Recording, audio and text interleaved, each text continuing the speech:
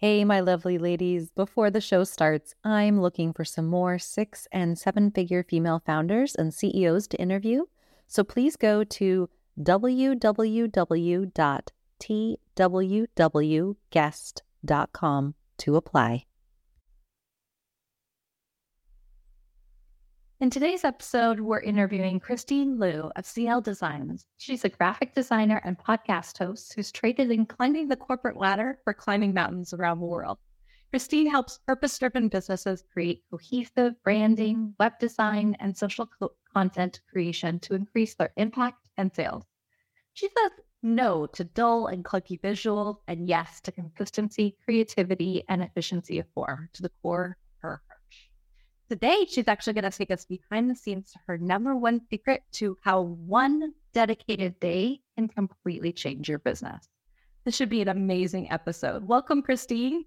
Thank you so much, Jackie. I really appreciate it. I love the enthusiasm.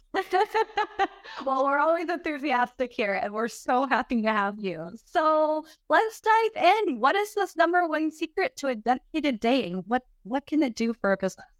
Absolutely. I mean, if you are anything like me, you're wearing all the hats, like stacked on stack upon each other. And so I see you, first of all, but the secret that I'm about to share with you hopefully will help change your life and your business in so many ways. And so by opening up your calendar right now, you can time block a day. So maybe you call it your CEO day in that sense, and just really have that hyper-focused time in order to dedicate towards something that you've been really striving or working towards. Maybe it's one on the back burner or on that never-ending to-do list for the last 6 months. We've all been there. So dedicate and schedule in that one day right now, and you'll be amazed by what you can actually achieve in one day together. And so tell us a little bit about how you uncovered this secret. Yeah, well, like I said, I've been throwing spaghetti at the wall for probably as long as possible. And this is very much part of the journey in a sense to see what works and really leaning into like when you're most productive as well. I like to joke that I'm very motivated by lunchtime especially. So like late mornings, early afternoons are very much my most productive times as well. So I really like to schedule hyper-focused like project time when I need to be in the zone for certain things. And so, I don't necessarily like to work 24/7. And I don't imagine many other people do either. So keeping that in mind, having really clear boundaries of when I'm working has been really helpful, but also time blocking based on per day basis has been really handy. So even looking at my schedule now, like Monday and Wednesdays are very much like deep project work typically, and then Tuesdays and Thursdays being more calls, sales calls oriented as well, and then Friday being kind of the catch-all / if you want to take like a short weekend, then it's been really nice to have that flexibility in place as well, but also having the structure to support it. And so tell us a little bit about why you think having that kind of structure and really tying it back to how it works personally for you is so effective. Yeah, it's been really amazing to see the results that have happened even through introducing the VIP design days that I've offered to my clients as well as a way to work together. And so it's been really nice to see the magic that happens when you're able to have the support of an expert who's done this, 1,000 times or more in a sense as well. And even if you're especially a solopreneur in that space, or you have a very lean team that you've been working with, it's just nice to have that outside perspective, I find as well, and to have somebody who cares about your business as much as you do. And again, coming back to that hyper-focused time, because often you can get distracted really easily, whether you work from home or you've got your phone nearby, or you're thinking about what you're going to have for lunch that day. All these different decisions attribute to the distractions that happen, and it's really hard to come back from that. So by having some of that structure in place and by time blocking, even if it is like a half day that you want to do, that's going to reclaim so much more than having those bite-sized pieces throughout the last 6, 12, months that you've been thinking about it, but not necessarily having that dedicated time and space to really develop it to its fullest potential. And what do you think is kind of most surprising about like when you make the switch over to doing these timed blocks? Like what was the most surprising thing, at least for you? I think I almost tried to avoid it for a long time because coming from corporate as well before that, I didn't want to be told to work 9 to 5 or, during certain segmented times or structure necessarily. So that was really freeing at first to just go rogue in a lot of things. But yeah, obviously, I have other schedules and capacities with my clients to uphold as well. And so keeping that in mind, I found that for myself, it was just really nice to have that structure in place and to know that things are going to get done in a timely manner. Because I think you'll be surprised as well by having even just like a shorter Pomodoro, like 25 to 30 minutes in there, that in that time, you'll either be inspired and then you can continue rolling with that momentum, or the second piece that, maybe you're not really feeling it today, but it's okay. You've gotten a great start. And that's oftentimes where the overwhelm and the overcapacity kicks in at the beginning. So by having at least that starting point initiated, it's so much easier to come back to and continue that momentum that you've created for yourself. And how do you see this play out for your clients and the work that you're doing with them? Yeah. So oftentimes either they're doing it all, championing themselves, or very lean team, but often no dedicated communications department. So they're often scrambling and posting things on the fly or creating things on the go. And it can be really stressful. And, so keeping that in mind, by having some really strong foundations in place, it's been really helpful for them to have that like playbook or brand Bible in place that they can always come back to, that cheat sheet. And so usually we'll work off of having really strong branding foundations, whether it's like they have their go-to suite of logos, for example, for different uses and variations. Or if they have like their dedicated color palette, what your primary color is, your, secondary accent color, stuff like that, ready to go and plugged into like your brand kit on Canva, for examples, just so making it really accessible and easy to implement. Because I think that you're just trying to set yourself up for success, right? And so by complementing the tools and softwares that are out there, you can create systems for yourself that actually help support you versus making it harder on yourself than it needs to be. So tell us a little bit about like if you were to recommend for, most people, what should they be trying to like set aside time for if, they have been putting those things on the back burners? Like what would be the highest priorities when it comes to things like their brand and getting out there?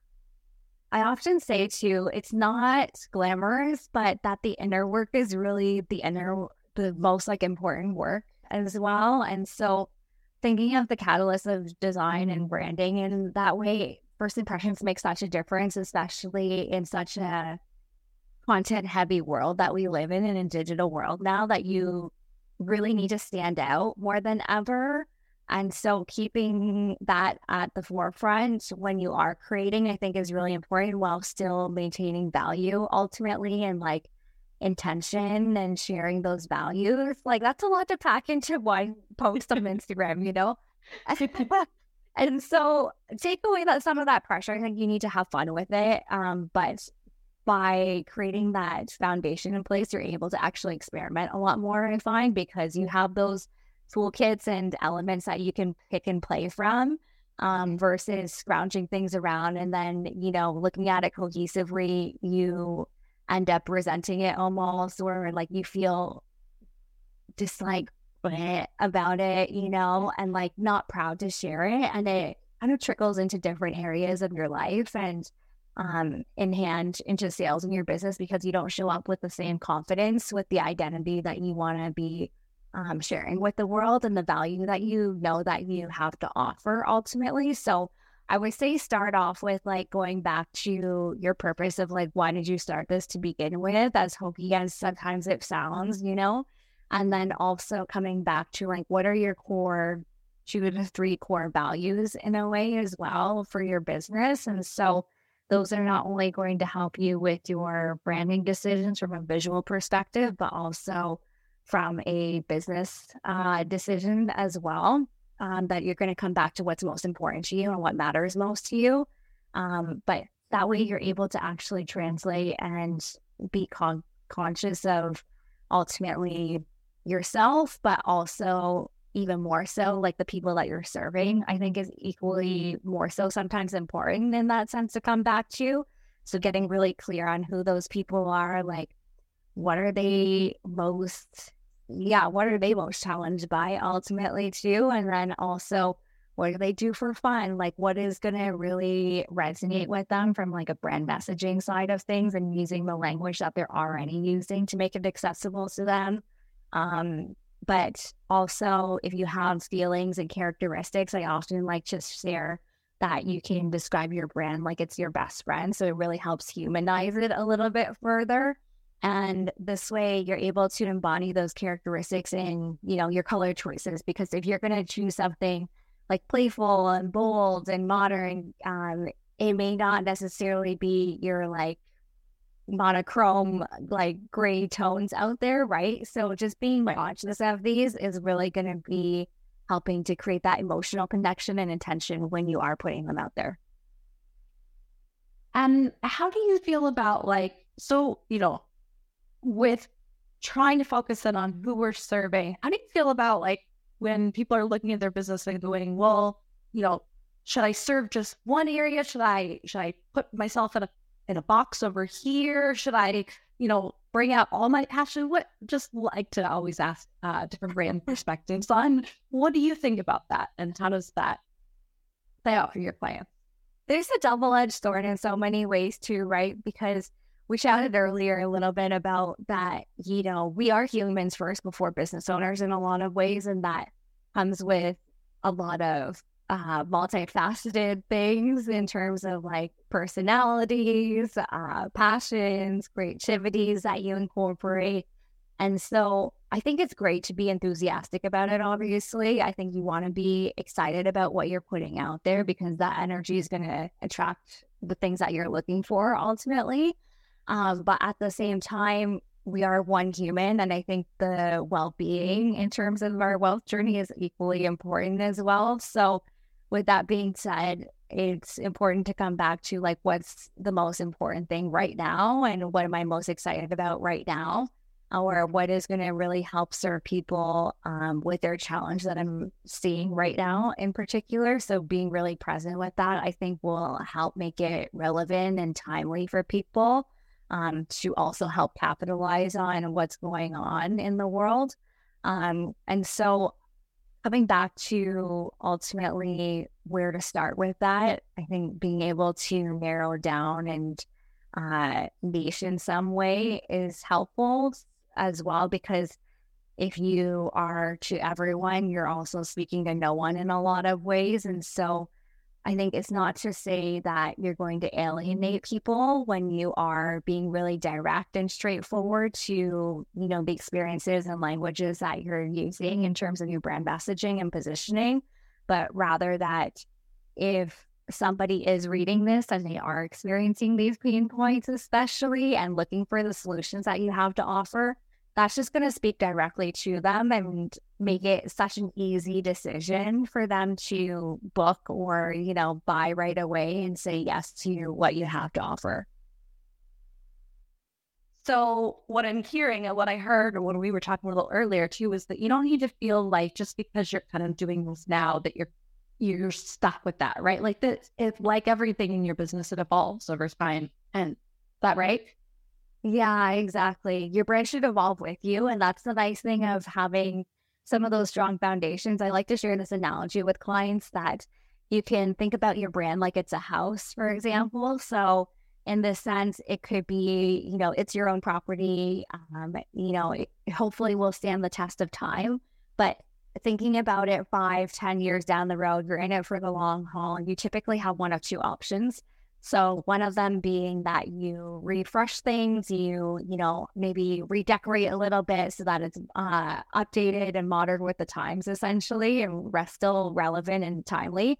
Or the second option is you have to knock everything all down because you had weak foundations to begin with and have to start from scratch again to rebuild those strong foundations in place. And so I encourage your listeners to think about which option you would prefer to have. And so oftentimes majority pick one because it's a little bit easier to have those building blocks to continue building upon as well.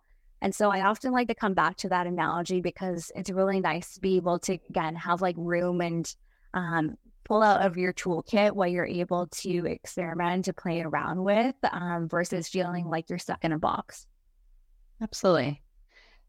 I think that's a perfect transition for us to talk a little bit about any challenges. I'd love to hear a little bit. We always love to kind of share what kind of challenges your business is facing or new growth opportunities you're kind of taking on right now. Yeah. So for context as well, I've been about 4.5 years into business at this point as well. And so a lot has changed over the last even just few years in itself. And so looking back, I was originally registered as a sole proprietorship and then most recently had decided to incorporate. And so I share this as part of my growth journey, but also that you don't necessarily, what one decision might be for somebody might not always be the decision for you in your business as well. And so take things with a grain of salt in a certain degree. But I share this as to share more about that. If you aren't seeing traditionally what you want for your life, for your business, that you can create it for yourself ultimately and to very much choose your own adventure and like lead the path that it's on as well, which is the exciting but obviously scary bit of, scaling and growing in a non-traditional way. Love that. And I think it speaks so well to, again, just not assuming anything, right? Like I always tell people that it's just a choice and you can always change it, right? Like there's almost nothing we do in our life or our business that is permanent, right? There's very few, right? Like you marry someone, they'll last pretty long term. But other than that, almost none of our choices are something we can't just make a different choice at a different time. So, and sometimes that's overwhelming because it means we have lots of choices. But on the other hand, it means that you always have the ability to change direction and to go the way you actually want it to. Yeah, absolutely. I think that's the nice thing about having autonomy in what you're doing, and like by being able to cultivate like such a community and a client base that supports that journey as well. Because I think that even as you evolve, I'm sure that your clients evolve with you in a lot of ways, and they're hopefully, they're doing well, they're growing alongside with you. And I think that's a really beautiful relationship to have with people, to be able to celebrate that together. Absolutely. So here at The Wealthy Woman, we believe that, wealth is not just about money. And so for us, we really like to ask the question of like, what is it in your life or your business that really makes you feel wealthiest? I would say it's really coming back to like doing what I love with what I love most is like the driving force for so many things.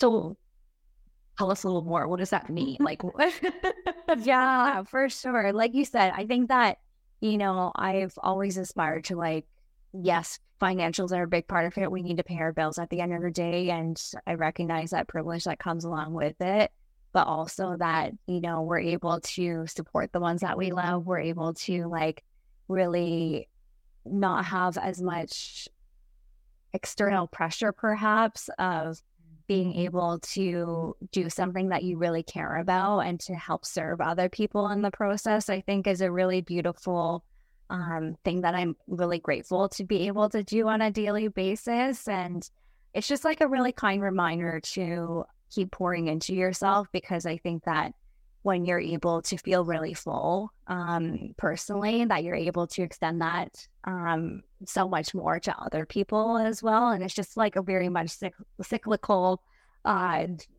evolution from there. Yeah, absolutely. Okay. And then the fun version, I always ask everyone, what's the most unconventional or outside of the box thing that makes you feel happy, wealthy, all of the above?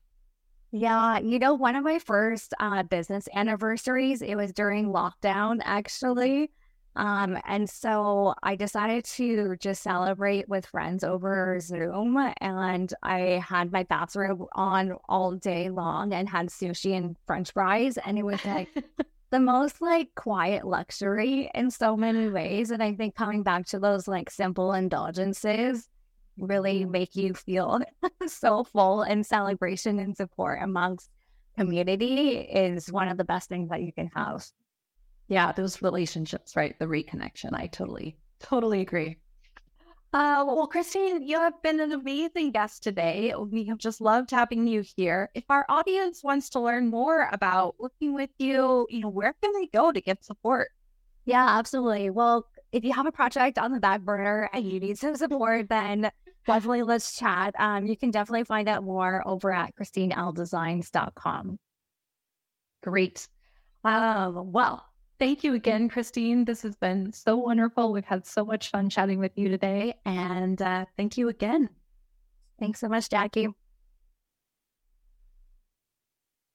Hey, everyone. I really hope you enjoyed that episode. As always, if you want to listen to more The Wealthy Woman podcast content, make sure to subscribe, and here's a way we can help you for free. If you are a 6, 7, or 8-figure female founder and CEO, we want to see and interview you on one of our podcast shows. Head to twwguest.com. Again, that's twwguest.com. I hope to see you on our next interview. Now, at The Wealthy Woman, we help 6, 7, and 8-figure female founders and CEOs to scale their business by using unconventional approaches like leading-edge science and tapping into their unique authenticity code. If that sounds good to you and you want to get some help, then we're inviting you to book a short chat with our team to see how we can best help you. Go to www.thewealthywoman.com/chat. Again, that's www.thewealthywoman.com/chat.